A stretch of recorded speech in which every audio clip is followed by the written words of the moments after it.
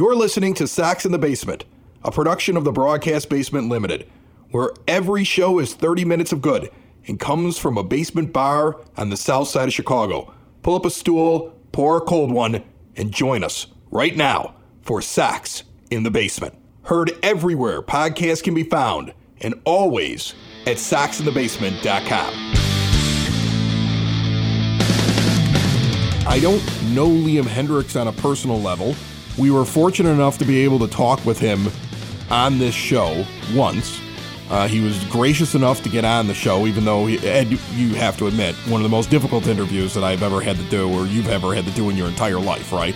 And not because of the person that we were interviewing, but he was, kind enough to keep his appointment with us, to do the interview while he was, he and his wife are under a slight emergency situation as a pipe had burst at his house or something.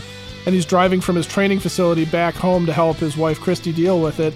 And he's on the road and he's driving through Arizona and he doesn't have air conditioning in his car or something like that. So we're getting road noise and it's hard to hear him. It's just like talking to a buddy of yours when they're in a bad area, but you got to kind of have the conversation. And so he was cool enough to do it for us, but yeah, it was hard to hear him. It was really nice of him to do it. Like, it had been planned out in advance last year when he came on the show, and then he had the emergency where he had to go. He needed to use Bluetooth so he could drive. He had just over a half hour, so we had to start right away. And I was like, are you sure you don't want to do this later? He's like, no, mate, let's just get it done now. And then he's driving along, and it seemed like there was a pack of motorcycles next to him for most of the interview while his windows were down, and he was in Arizona flying back to take care of the plumbing emergency, and he's talking on the Bluetooth speaker. And it was just, I remember when we were talking to him, the amount of times that we would look at each other and just mouth the words, what did he say? Like, the cleaned up audio, which is still really rough in that interview, was the first time that I heard some of his answers. But I do remember a guy who was gracious enough to talk to two guys in a basement who were fans of the team and chatted with us for a little bit when he finished because he still hadn't made it home yet, and was a really gracious guy and a nice guy, but I cannot pretend that I have any kind of personal relationship with him. Meanwhile, though, when I hear that he has cancer and he has non-Hodgkin's lymphoma, and that this will be his battle for this year, it won't be baseball, it hurts a little bit because you get attached to players. I think you made a point, I don't know if it was on our show or when we appeared on the 108 show last week, because we were on as guests. You made a point at some point talking about Liam and the rest of the White Sox team that you always get these things from the team about how well do you connect with a player, how well do you know a player. Like when we get these surveys, we want them to say, what do you think about the play on the field, so we can start yelling about it, right? Like, what do you think about the general manager? And they never ask those questions. They ask, do you feel like you know this player? And you made a comment like he should be the biggest star in Chicago, or one of them, because he's got nothing but personality. He's a nice guy. He's a great interview, but they don't really put him out there as much as they probably could. And even though they haven't put him out there probably over the last couple of years as much as they could, I think people have a connection to Liam after you watch that personality on the mound during the All-Star game, when he's mic'd up, whenever there's an interview with him, the smile is great.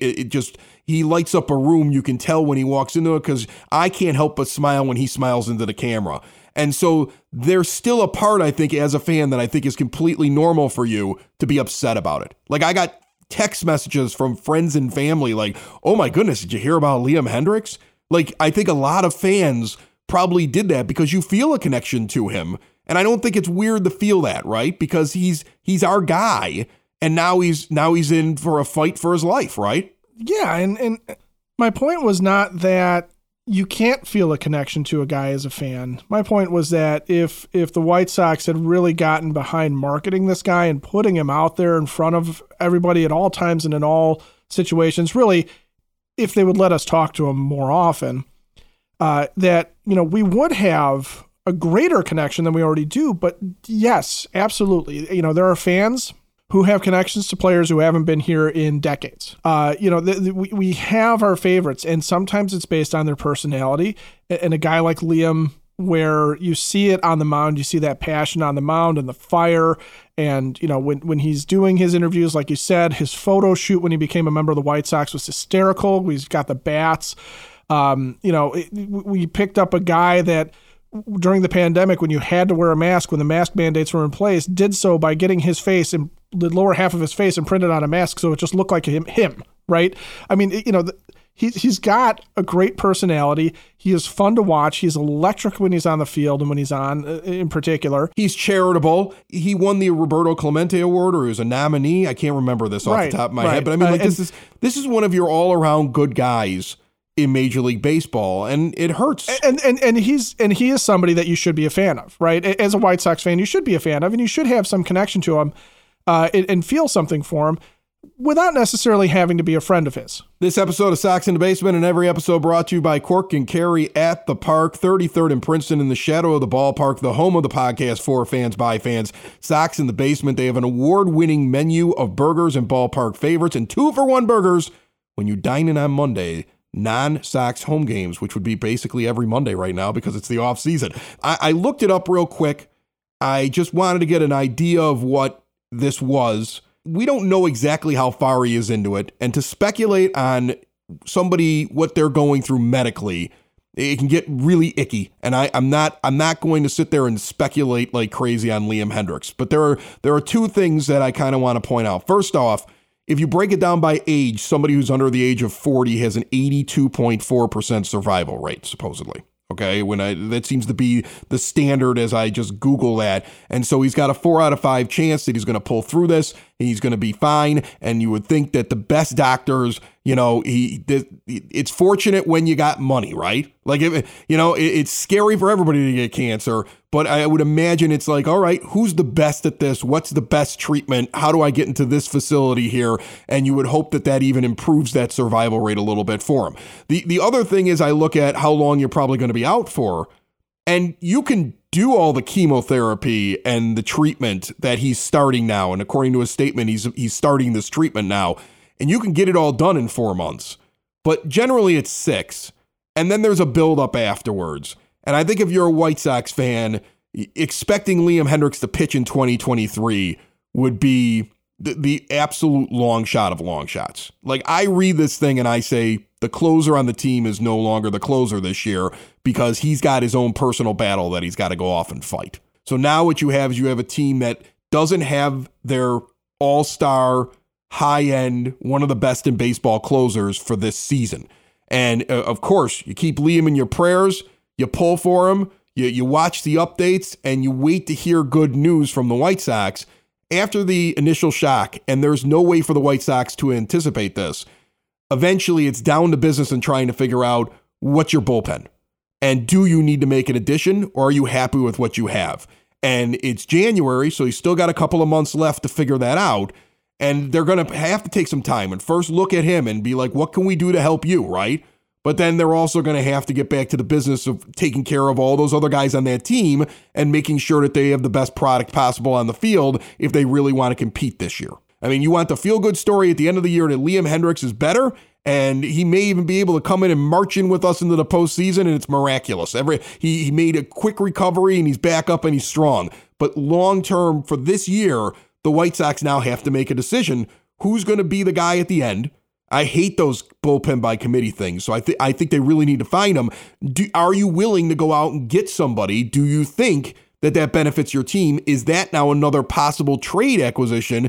Is a closer from the team like grabbing David Bednar from the Pirates if they don't feel like they're ready yet to have a closer like that on their roster, but we have something they want? Yes, because here's the reality of it, is that there is a business aspect to this still. And the White Sox, I'm sure, will do everything that they can to support Liam Hendriks in his recovery and in his treatment. And that's not necessarily to say that he is a White Sox for life now in terms of them extending him or anything like that. Remember, this is really the last year of his contract proper, and then you've got that option year that they'll pay him no matter what. Right, but that option year could be spread out a couple $1 million a year for multiple years. It was designed that in case something happened, and remember, you always had that concern about his arm, right? He's got the tear in his elbow that he's just pitched through for years. I mean, going back to when he was way back. So what the White Sox did is they built in something so that if after 3 years it didn't make sense to keep him for the 4th, for whatever reason, he wouldn't kill their budget for 2024. And so there is really the possibility he never pitches for the White Sox again. I know you're not supposed to say that because it sounds cruel, and I'm not trying to be cruel. It's just there is the possibility. When you get back to the business of baseball, you could bring in another closer or develop another closer. You really want to find who's the next closer on the team because he may not be there for this year, and you may make the decision fiscally next year that you're not bringing him back. And that it's a possibility. I'm not saying that's what they want to do or they've even considered it, but it is part of the realm of possibility when we look at the long term at that position on the team.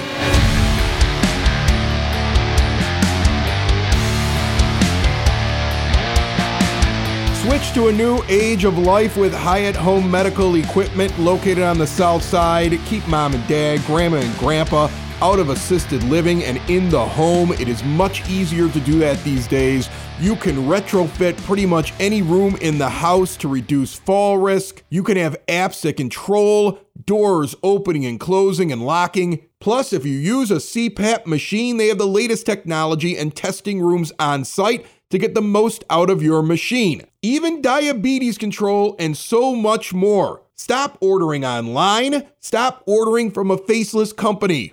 They'll work with your insurance, they'll talk to you like a person, and they'll give you additional money off if you mention Socks in the Basement. See all they have to offer at hhme.com or stop in and see them today, 3518 West 95th Street in Evergreen Park. And everybody's path, everybody's fight with cancer is a little different. It's an insidious disease. So it's hard to even know any timeline. It's hard to even guess any timeline when it comes to Liam Hendriks, but there's a little bit of a history in Major League Baseball and professional sports that we can draw from, right? Well, and to give you an idea, okay, so you look at the history of some guys that have gone through cancer while they've been active Major League players. And I'll throw some names at you. John Lester, in 2006, was scratched from a start with back pain. Turns out that he had a cancer diagnosis. Comes back in the 2007 season.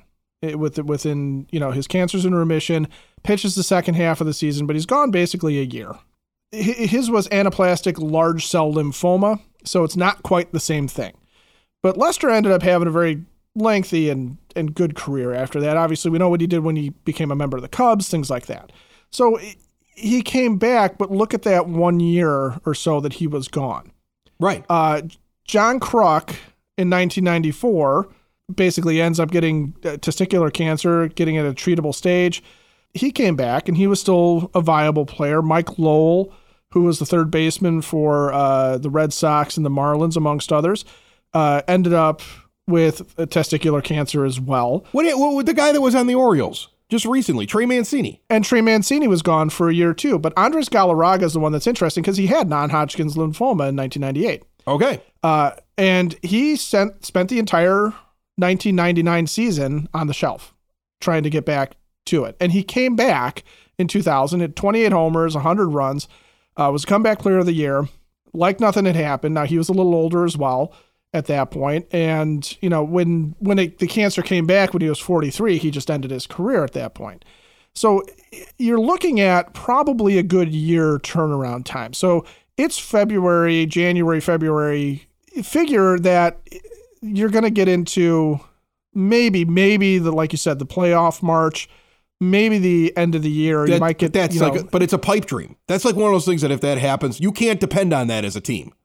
No, and you can't depend on that because history suggests. You tell me what the recovery period was with the last Major League Baseball player that went through it, and you look at how long it takes for most players when they're dealing with something like this, and that is their number one focus. Like Liam Hendriks doesn't need to worry about the White Sox. He doesn't owe the White Sox anything. He doesn't owe us, the fans, anything. At this point, it's him, his wife, his family trying to figure out how to fight cancer. Right? Like right. That's it. Yeah, that's the whole point. thing. But like it's gonna take a while. And where we're saying that the business of baseball being what it is, again, look at this as though most of these guys have taken a year to get back, okay, in some fashion.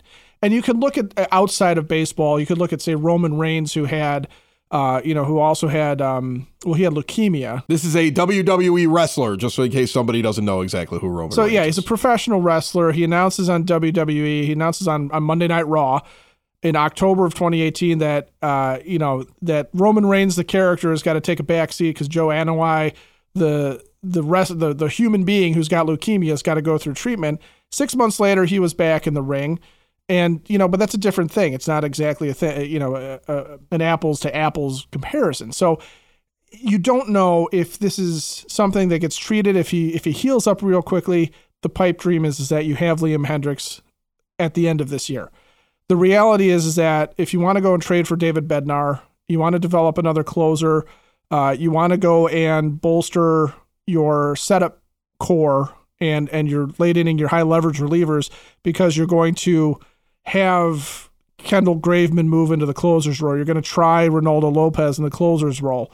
If that's what's going to happen, that needs to happen, and that conversation probably needs to start happening right now. Right away. And Rick Hahn doesn't necessarily have to sit there and say, in the wake of the announcement, this is what I'm doing with that. But if we get towards spring training and nothing's been done, or the through line is still, well, we have Liam, and we're hoping he gets back and we're hoping he does well, that's not a good baseball decision. That's not a good business decision for the White Sox, who may have been looking at the end of the 2023 season as being Liam Hendriks' swan song with the team anyway.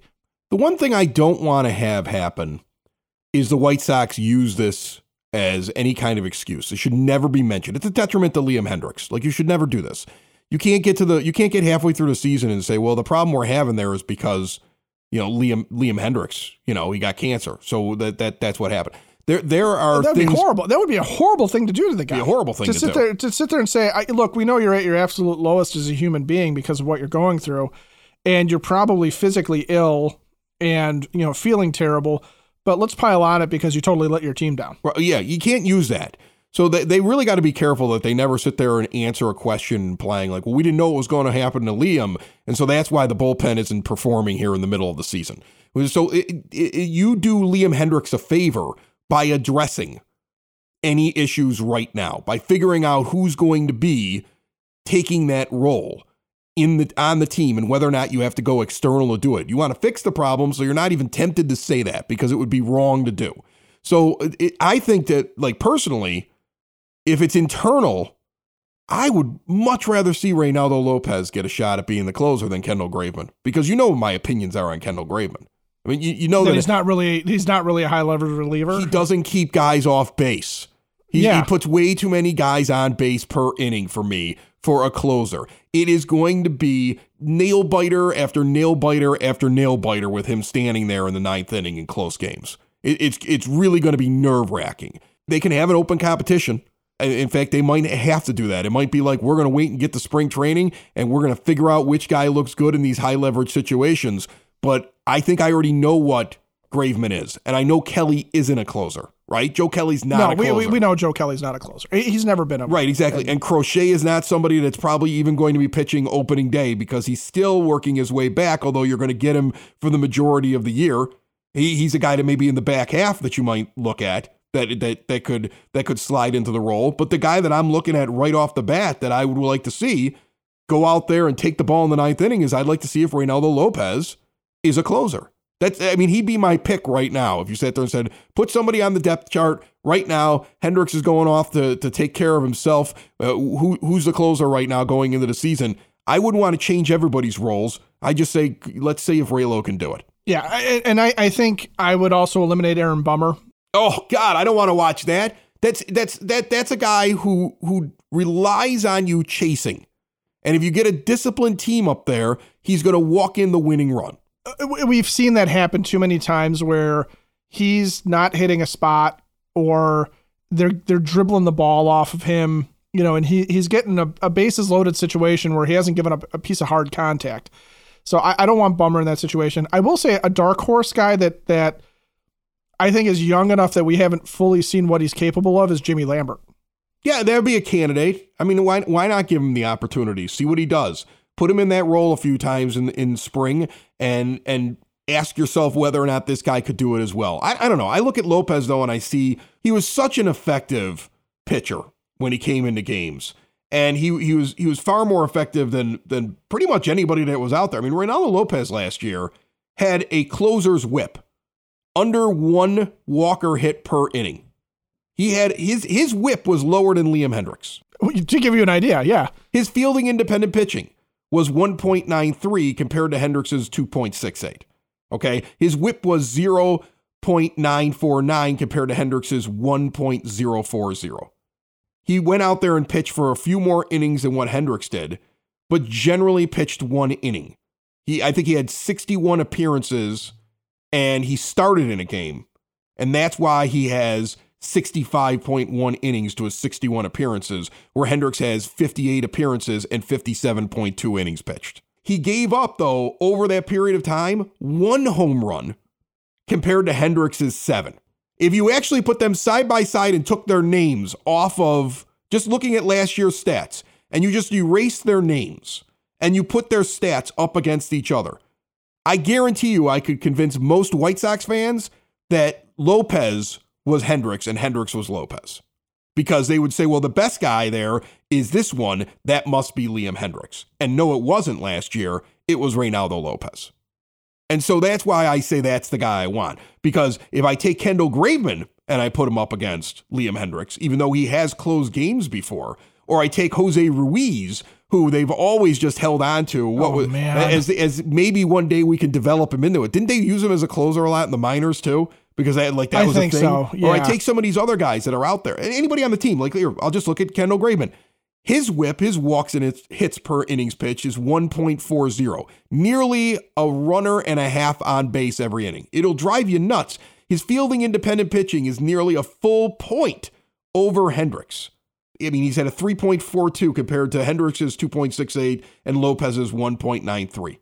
He gave up 5 home runs over 65 innings. So he gave up 5 times the home runs in the same amount of innings that Reynaldo Lopez gave up. He walked twice as many guys, more than twice as many guys than what Reynaldo Lopez did in the same amount of innings last year. They struck out pretty much the same amount. So the temptation is going to be, well, Graveman's done it before, but the answer is Lopez is ready. And I think that would be the contention that I would make. Instantaneously, knee-jerk reaction, you need to have a closer next year. If you don't go out and get somebody because you want to go outside the system and you want to handle this internally, Reynaldo Lopez would be the guy I'd put on the mound.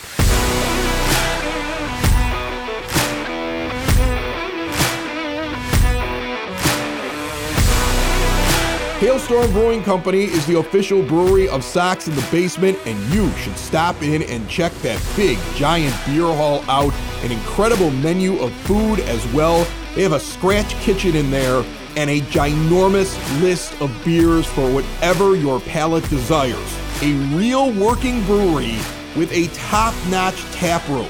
Located in Tinley Park at 8060 186th Street, right off of 80th Avenue, highly acclaimed new brewer Will Turner bringing decades of experience and excellence to Hailstorm Brewing. Live music on the weekends, trivia nights, and other fun events. Learn all about them at hailstormbrewing.com and get in there and try one of their original beers from back in the day. They got the recipe out.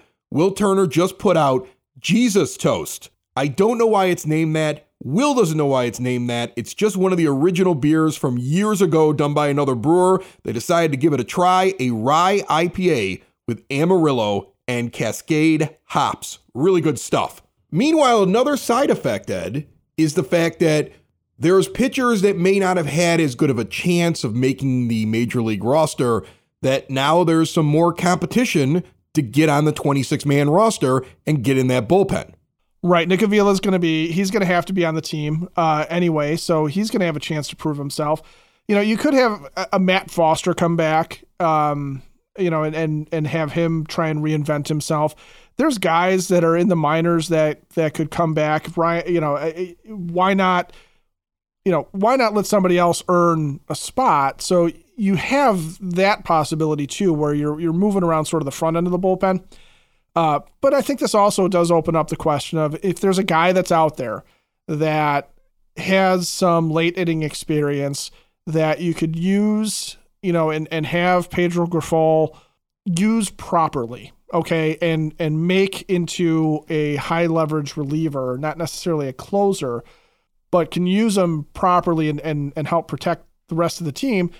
Maybe it's worth it, and maybe we're at the point where those guys are going to come on minor league deals anyway.